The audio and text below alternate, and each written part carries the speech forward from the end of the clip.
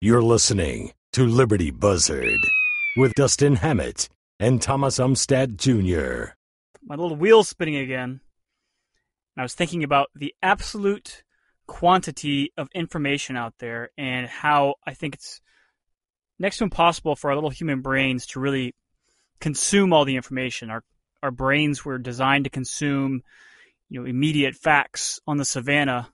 This is a lion, it's bad, run away kind of stuff. And now we have it's virtually unlimited. It's not unlimited, but it's virtually unlimited amount of information available to us at any given point, locally to nationally to internationally.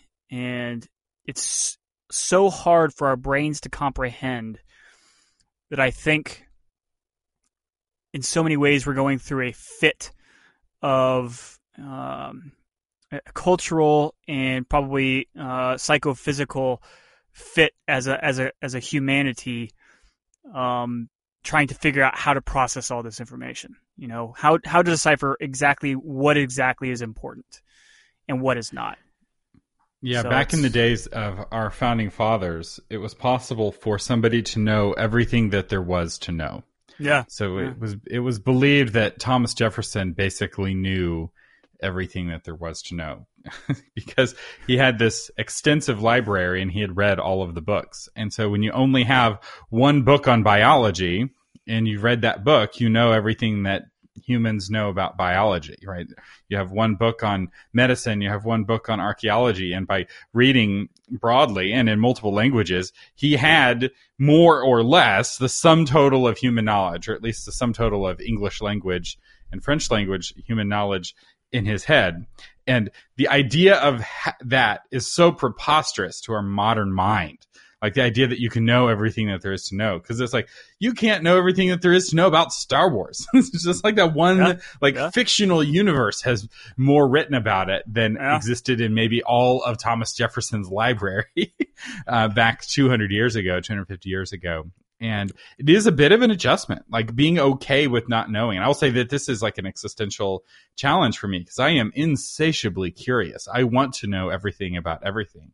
Oh, yeah. And me too. It's constant frustration because I can't. Like, yes. I literally cannot know everything about everything, and yet I want to. It's just like I learn and learn and learn, and there's always more to learn. It is so frustrating. And I get distracted because I'm like, I want to read all about the psychology and Jung and psycho philosophy, Jung and Kant and Nietzsche and all these greats that I've been meaning to get to that I haven't got to yet. And it's so frustrating because I've been reading about all this other stuff. And, part of me is like, I'd love to go back to school and get, hundreds of thousands of dollars in debt so I could go get a PhD in psychology because it's so stinking interesting. But of course, then I'm thinking hundreds of thousands of dollars of debt sounds like a terrible idea, so maybe I won't do that. Maybe I'll just read the books and not get the degree. But then I get distracted. I want to go learn about something else. I want to go learn about, I want to go learn about physics, or I want to go learn about, my entrepreneurship gig. I want to go learn more about real estate and real estate law. And it's so possible to be so overwhelmed with all, especially people like you and I who are so naturally curious. There's just so much good stuff out there. It's hard to stay focused, and I just don't know what to do. Yeah, and I've thought about going back to school, but the primary reason I haven't come back to school is that I can't pick what I want to study. Exactly. I am descended from college professors on both sides. Yeah. My mom's brother's a college professor. I have two great grandfathers on the other side. My dad's side, that's a college professor. Like, I have being a college professor in my blood, but to be a college professor, you have to know a whole lot about a little, like you become a total expert on one specific topic, and you do know all there is to know about some specific vertical. And where I'm happiest is where I'm learning a fair amount about a whole lot of things. And there's not a whole lot in this world where that is a useful skill, knowing a lot about a lot of things. Perhaps podcasting. That's my hope, is that maybe I can make this podcasting thing work, because then I'll be able to study all of the interesting things and kind of distill it and talk about it and engage with listeners. Speaking of which, we are up to 3 official listeners. Woo! So I have a lot of people who text me and contact me through alternate forms, and after we posted a couple episodes ago about assigning listener numbers, people were asking what their listener number is, and I was like, we need to have an official way of doing this so that everyone has their own listener number. And I think, and Justin, if this is okay with you, I want to use comments on libertybuzzard.com as the official. If you want to get your Liberty Buzzard number, you have to actually leave a comment on the actual website. So if that is our heuristic, if that's okay with you, I have the listener numbers for our initial listeners. Oh yeah, and feel free to comment on iTunes too. You know, we'd love to grow this thing. So if you're out there and you're listening, comment on iTunes. Unless it's bad. In case, don't comment on iTunes. Post your negative. If you want us to respond to your negative comments, post them as a comment on the website. But Tom is listener number 1. George is listener number 2. And Kevin, who left a comment this morning, is listener number 3 of our official listeners. So if you'd like to become an official listener and get your official listener number, leave a comment at libertybuzzard.com. Thanks, Tom, George, and Kevin. We appreciate your feedback, and make sure to tell your friends.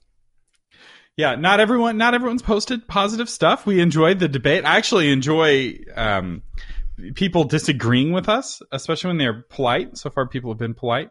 I find that a lot of fun, where there's some debate and discussion and getting other perspectives. I don't have that full knowledge, like we were saying, and so I love to get other people's perspectives because you have a unique view on the universe, unique worldview, unique perspective. And there are things that you can see that we can't see. So do leave us a comment. So it looks like Trump got what he wanted from NATO. At least that's what he's claiming. Have you been following this at all, Dustin? You know, I've got drill this weekend, Thomas, and I've been running around like a madman trying to get everything ready. So you're going to have to brief me up. I have not looked at the news this morning. So from what I understand, he really spooked NATO. Like, they had some closed door meetings and they had like an emergency session after he left. I don't know what he threatened, but he might have been threatening to pull out of NATO altogether and just like leave them high and dry. And I wouldn't have put it past him because that's exactly the sort of thing Trump would do. And for those of you who don't know, NATO is the North Atlantic Treaty Organization. It is the post-World War II alliance that we formed with our World War II allies in the countries that we conquered in World War II to protect Europe from the encroaching Russian menace. And most of our military operations over the last 50, 60 years have been done in conjunction with our NATO allies. And not only that, but our militaries are designed to be as compatible as possible. So we all use the same ammunition. There are specific NATO bullets, and you can take those bullets and you can put them in an American rifle, you can put them in a French rifle. So if you're in a battlefield and you're theoretically, and there's a French guy in the trench next to you because everything is going wrong and one of you are out of ammo, you can hand your French ally ammunition, he can put it in his gun. We learned the hard way in World War I that having incompatible rifles causes issues. So we're like, give everyone the same weapons. And so we also team up on research and development. So when we develop a new weapon system, we share it with our NATO allies. They share their research with us.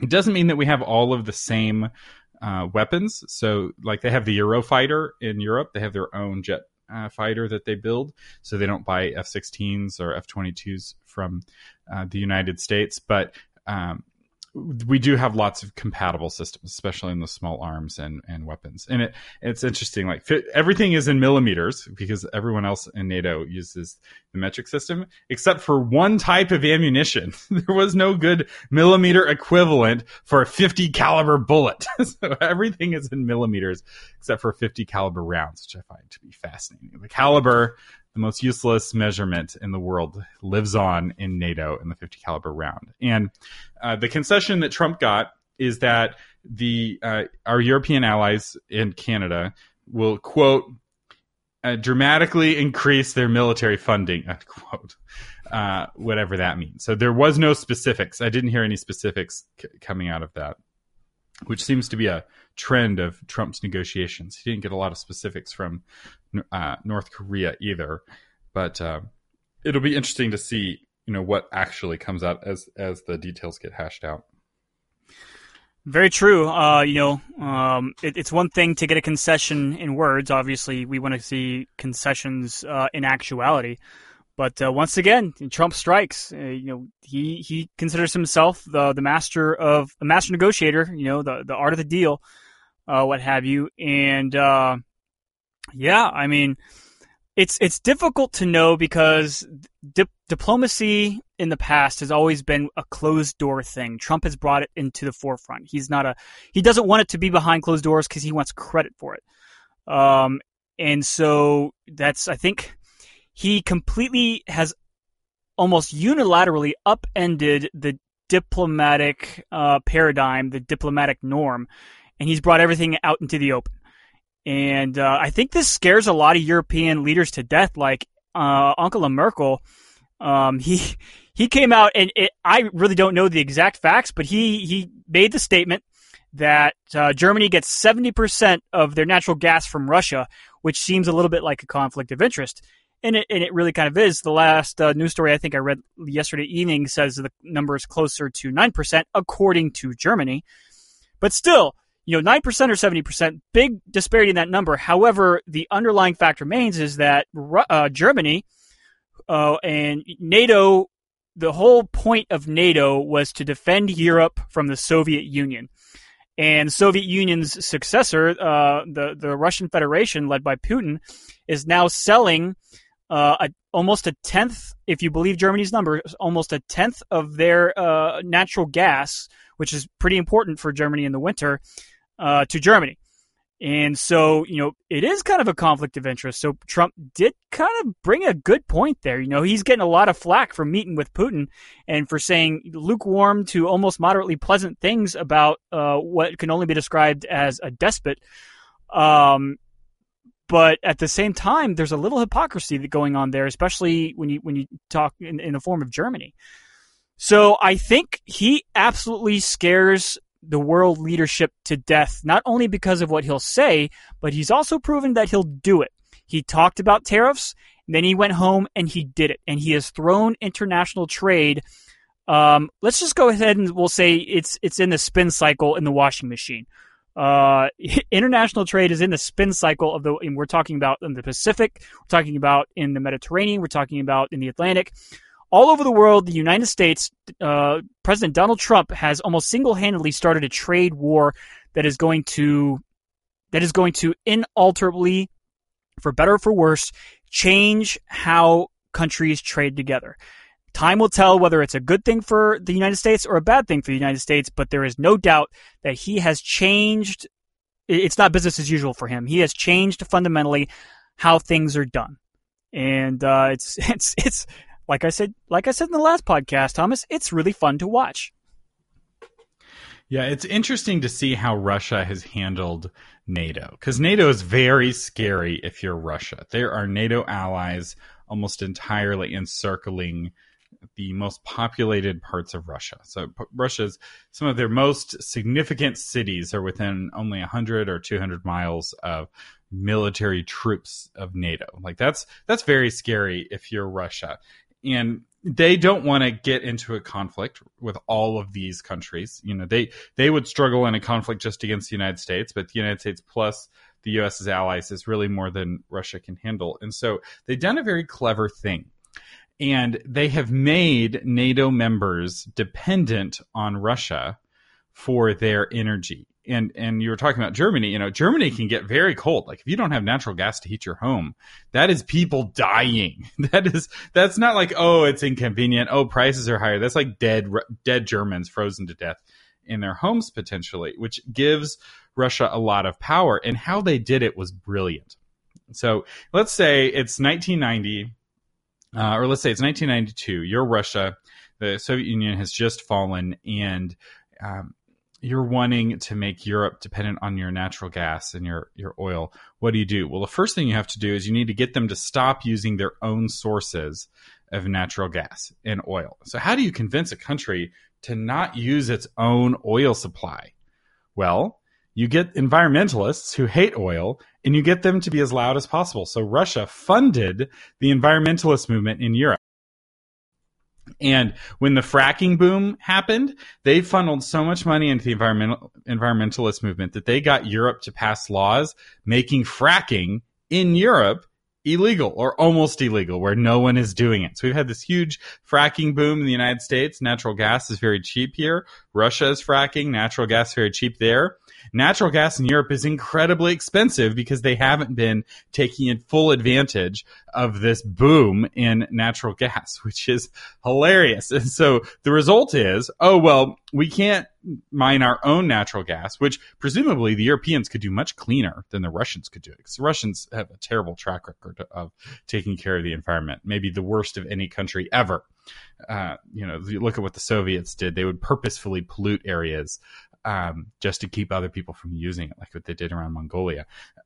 So the Russians are not exactly cleanly extracting this gas from the earth, and yet the environmentalist groups that are funded by Russia are pushing it off, and it's kind of this shell game. It's like, oh, we'll just buy our natural gas from Russia instead of, polluting our own country by collecting our own natural gas from the sea or from the various. Not that Europe has a ton of oil, but even what they do have, they're not taking full advantage of. And they've tried doing the same thing in the United States. I remember there being this big push of like Russia's funneling money through intermediaries trying to fund the environmentalist movement. So you ever wonder, like, where does Greenpeace get its money? Well, you have to ask who profits. So like in Texas, there's a really strong anti-gambling movement. There are lobbyist groups that are very powerful against gambling and against expanding the lottery or making gambling legal. Do you know who funds those nonprofits? Oklahoma casinos. There are Oklahoma casinos right on the border of Texas. Like you cross over the border on I-35, you're 1 mile into Oklahoma, and there's this giant WinStar casino and resort. And that resort has a vested interest in making sure that there are never casinos in Texas. And so the anti-gambling movement is funded by companies that make their money off of gambling, which I realize I've talked with people in the political establishment who like genuinely are against gambling. Like they are good Baptists, and yet they are perfectly okay with taking money from casinos to fight gambling. And that's kind of how this game is played. Not to be overly cynical, and that there are true believers. And I'm not saying that the people in these environmentalist organizations in Europe don't believe in what they're doing. I believe that they are, many of them anyway, are true believers. Like they're concerned about global warming, but they are being funded by people who are very cynically using them for their own political aims. And those chickens are coming back to roost potentially, because by not gathering their own sources of energy, they're really struggling. Now, I will say, to Germany's credit, they have been one of the biggest spenders in solar energy in the world, which is a little unfortunate because they're not exactly the best country for collecting solar energy. If you've ever been to Germany, it's not exactly just teeming with good access to sun. We have much better sun in Texas than they have in Germany. But be that as it may, they've put a lot of money into wind and solar, trying to reduce their reliance on foreign sources of fossil fuels. So I just want to make sure I'm clear on what you said. Were you making the statement that the Russian Federation is supplying money to Greenpeace to make to make energy in the West more expensive?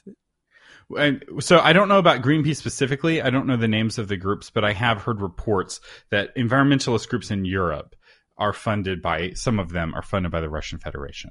I feel like Russians are pretty much trolling the world. And as far as power politics are concerned, I think there is probably, between Russia and China, they are playing their games extremely well. Putin is, I think as far as international power politics is concerned, he's a prodigy. But then, he's an individual. I think, is there somebody in Russia that can replace him when he's gone? That's a big question mark. China, it's not so much an individual. It's the system that is producing individuals who are really genius at international power politics.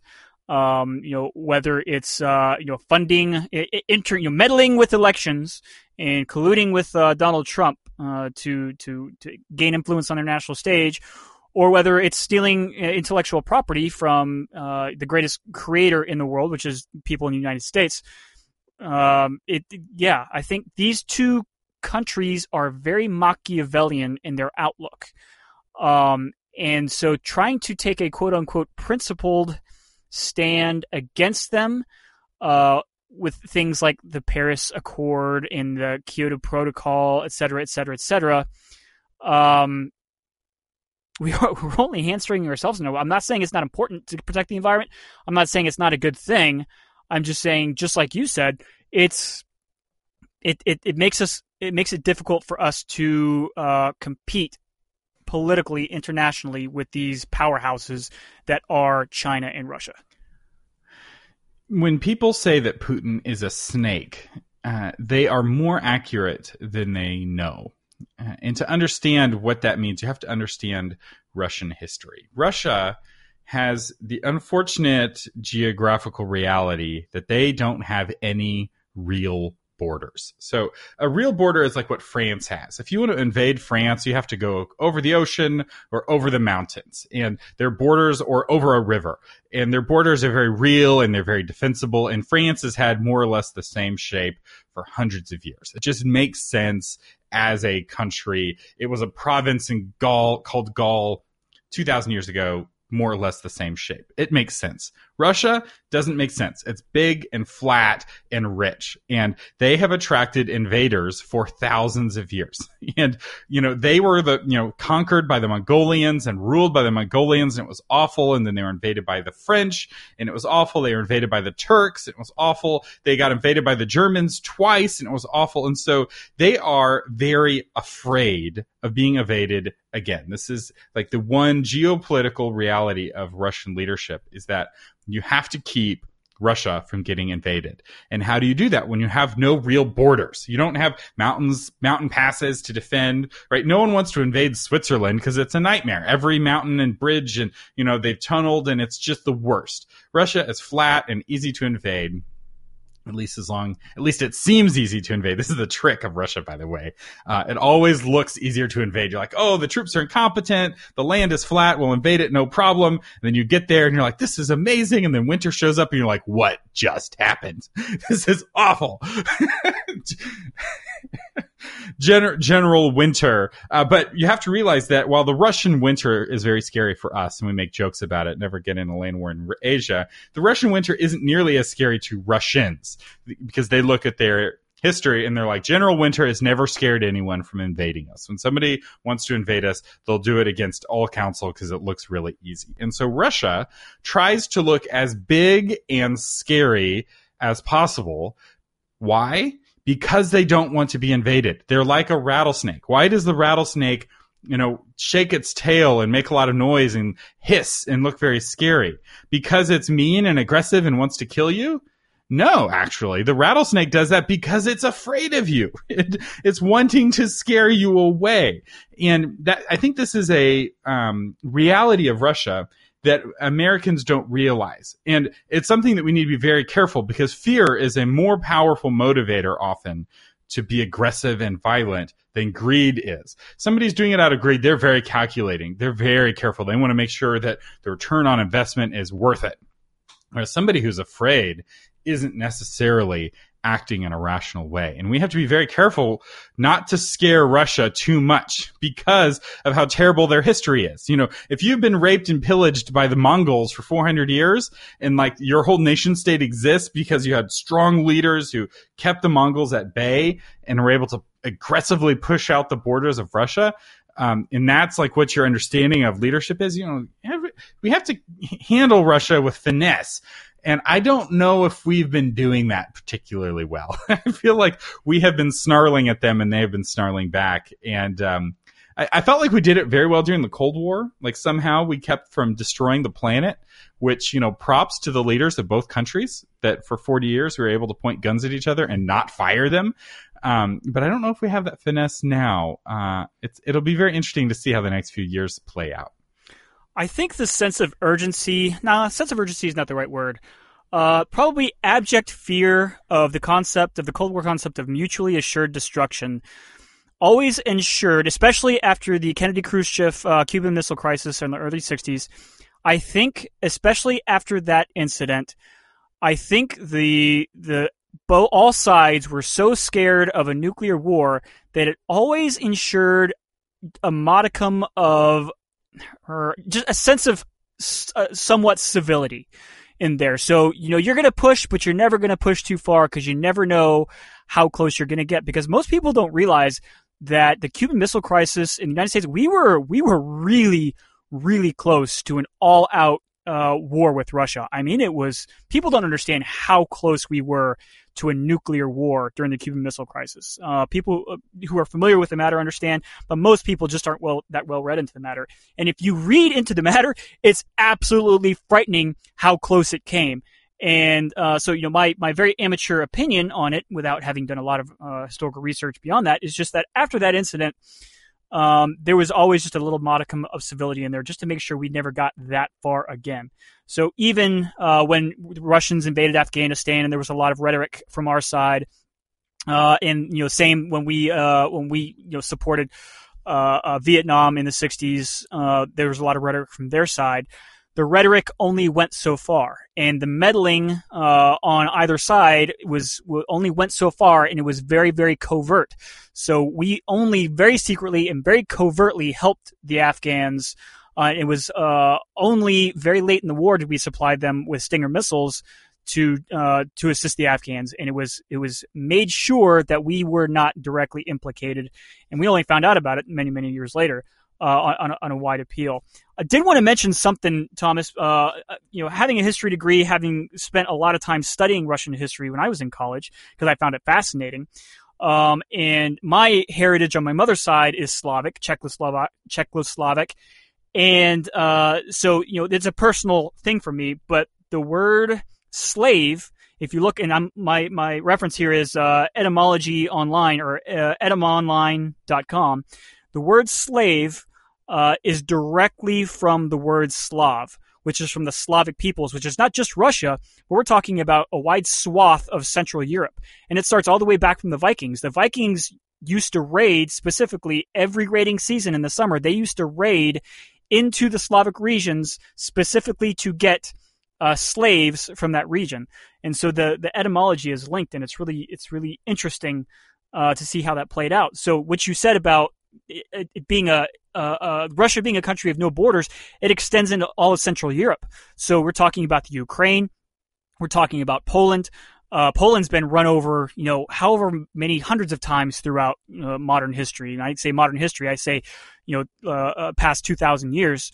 And Lithuania and all those Slavic Central European countries have been the same. They've just been large battlegrounds. As a matter of fact, back in the thousands, Ukraine was actually the dominant kingdom, and I'll say it was a confederation back then, but it wasn't really even that. It was a loosely allied group of kingdoms and principalities that are today Russia. Back then, they were subjugated by the Ukrainians, and Kiev was actually the center of I call it the capital. It was the center of the Slavic world back then. So.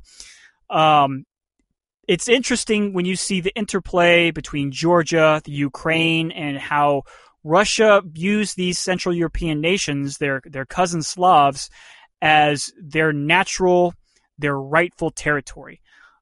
Yes, there's the strategic buffer that they desire out of there too, but there's also those countries and Russia historically are linked.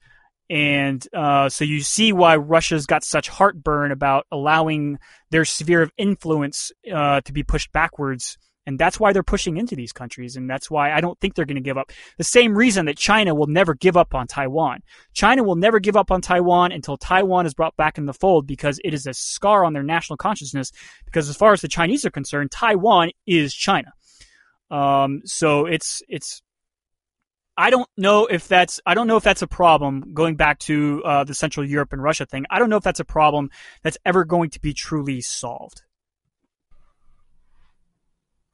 It's hard to imagine that because America has never lost land that used to be ours. But like the capital of Russia, they used to be called the Kievan Rus. The Rus people had their capital in Kiev. And so it'd be like 500 years from now, the United States has changed its shape and we no longer have Washington, D.C. or the Eastern Seaboard. It's not consistently the United States. There's some other country that's an independent country. Yeah, the Canadians invaded and they control, the top half of the Eastern Seaboard. And 500 years later, we still see Maryland and New York as like rightfully American. And the people who live there are a mix. Some of them identify as Canadians because, there's been 500 years of Canadian rule in this, mythical future where somehow the Canadians are running the Eastern Seaboard. But others still consider themselves to be Americans and they still speak American English. And let's imagine that over these 500 years, the languages diverge. And so there's Canadian people, some people speak Canadian and some people speak American. And the people who speak American really would love to see Washington, D.C. secede from Canada and join America. Very much kind of like what happened with Texas, where you had English-speaking Americans wanting to secede from Mexico and join with the United States. And that's what we see in Ukraine, where we have people who speak Ukrainian who want to be independent from Russia and have had experienced terrible degradations from, the Russian government over the years. Because let me say, Russia has done terrible things to Ukraine in the last 100 years. But then you also have people there who speak Russian, who identify as Russians, who really see this as their rightful land. They're like, why wouldn't we have this? This is our old capital. We deserve this back. And it really is in many ways a civil war. The way it's portrayed in the West is it's Russia invading Ukraine. And there is some truth to that. They're totally, they totally have a side in this fight. It's not like they're a neutral observer, and it's not like they're not aiding, but it's also not like Ukraine is united in wanting the Russians to stay away. When the Russians march into some cities, they're being hailed as liberators. It's not like they're being seen as conquerors. It's very complicated, and often this nuance gets lost when it's portrayed in the press. And Russia is always seen as the evil conquering force, and they're not seen as the Russians see themselves very differently than we see them. So I want you to kind of suspend just to understand how the Russians see themselves. I want you to imagine that all of the conspiracies are true. There is an elite Illuminati that is ruling the world. They're controlling the United States. And there is one nation that is standing against the global elites, and it is Russia. They are not a part of the Eastern elites. They're not a part of the Western elites. They are the northern bastion of truth and manliness and courage. And they are holding out. And it's just one man, Putin, who's leading them to defeat the secret cabals that are trying to rule the world. That is how Russia sees themselves, as heroes of their own story, which I realize is very weird for us to try to get into their head. And I think a little crazy. Like, I don't agree with their interpretation. Thomas, I think there's only one but I real do understand solution how they to see this the problem. world that We need to build an enormous Thunderdome. We need to clone a Velociraptor. Donald Trump with a minigun on a Velociraptor versus Putin on a giant bear with his weapon of choice. Let him have at it. 2 men enter, 1 man leave. Problem solved. I think that's the only way to go.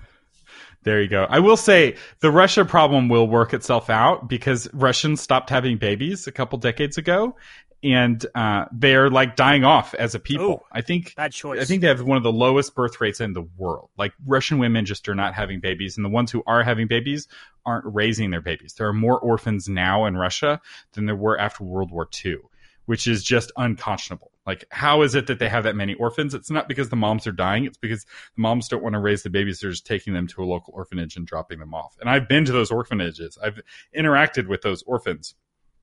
And it's really sad. And it is a fundamental problem of their country. Like, you long-term cannot thrive as a country if your people are not thriving. And their economy is not growing. Their people are not thriving. And that is unsustainable. If everyone around you is growing and thriving and you're not, you will be left behind. And I think the next generation of geopolitics is not actually going to be dominated by Russia. I think that they've been boxing way above their weight because Putin's so savvy, but he's not going to be around forever. And once he's gone, I don't see Russia being much of a player. And the way the game is being played is changing. It's not about military force. It's about economic force. It's about the kind of shenanigans that China is pulling. And Russia is doing too, like with the natural gas. They're playing an economic game, but they're not doing, they can't do it well because economically they're just not strong enough. They only have oil. They don't have a powerful manufacturing sector. They don't have a powerful research and development sector. So they're not able to, drop trillions of dollars in investments in Africa and like suddenly run all of Africa. China is able to do that no problem. And I see China as being the world power moving forward, especially if we continue kind of pulling back from the world stage, where if it's people aren't going to get their money from America, they're going to get their money from China. Which has a lot of American money, ironically. Yeah. Thomas, I think, I think, Thomas, I want to bring one more point up before we wrap it up for the day, is that the world landscape, and I think it's a matter of when, not if, I think when we reduce our dependence on oil as our primary global energy source, when that happens, I think the global political economic landscape is you think it's bad now with the quote unquote trade wars. This is child's play when all these countries that have historically relied solely on oil now find themselves in virtual depressions because they have no other industry to offer or commodity to offer. I think it has some very serious consequences when that technology comes around. So I don't think we should go into that because we're already at 36 minutes. And Thomas, I think you're going to say something about a sponsor. Yes, we have a sponsor, which is very exciting. This episode is brought to you by Tom Umstattd, CPA. Tom has over 35 years of experience helping people like you pay only their fair share in taxes. So don't let the IRS stress you out. Find out how to get Tom and his team on your team at taxmantom.com. And I will say I can personally recommend Tom Umstattd as an excellent CPA. So check him out, taxmantom.com. So with that, I am Thomas Umstattd Jr. And you've been listening to Liberty Buzzard.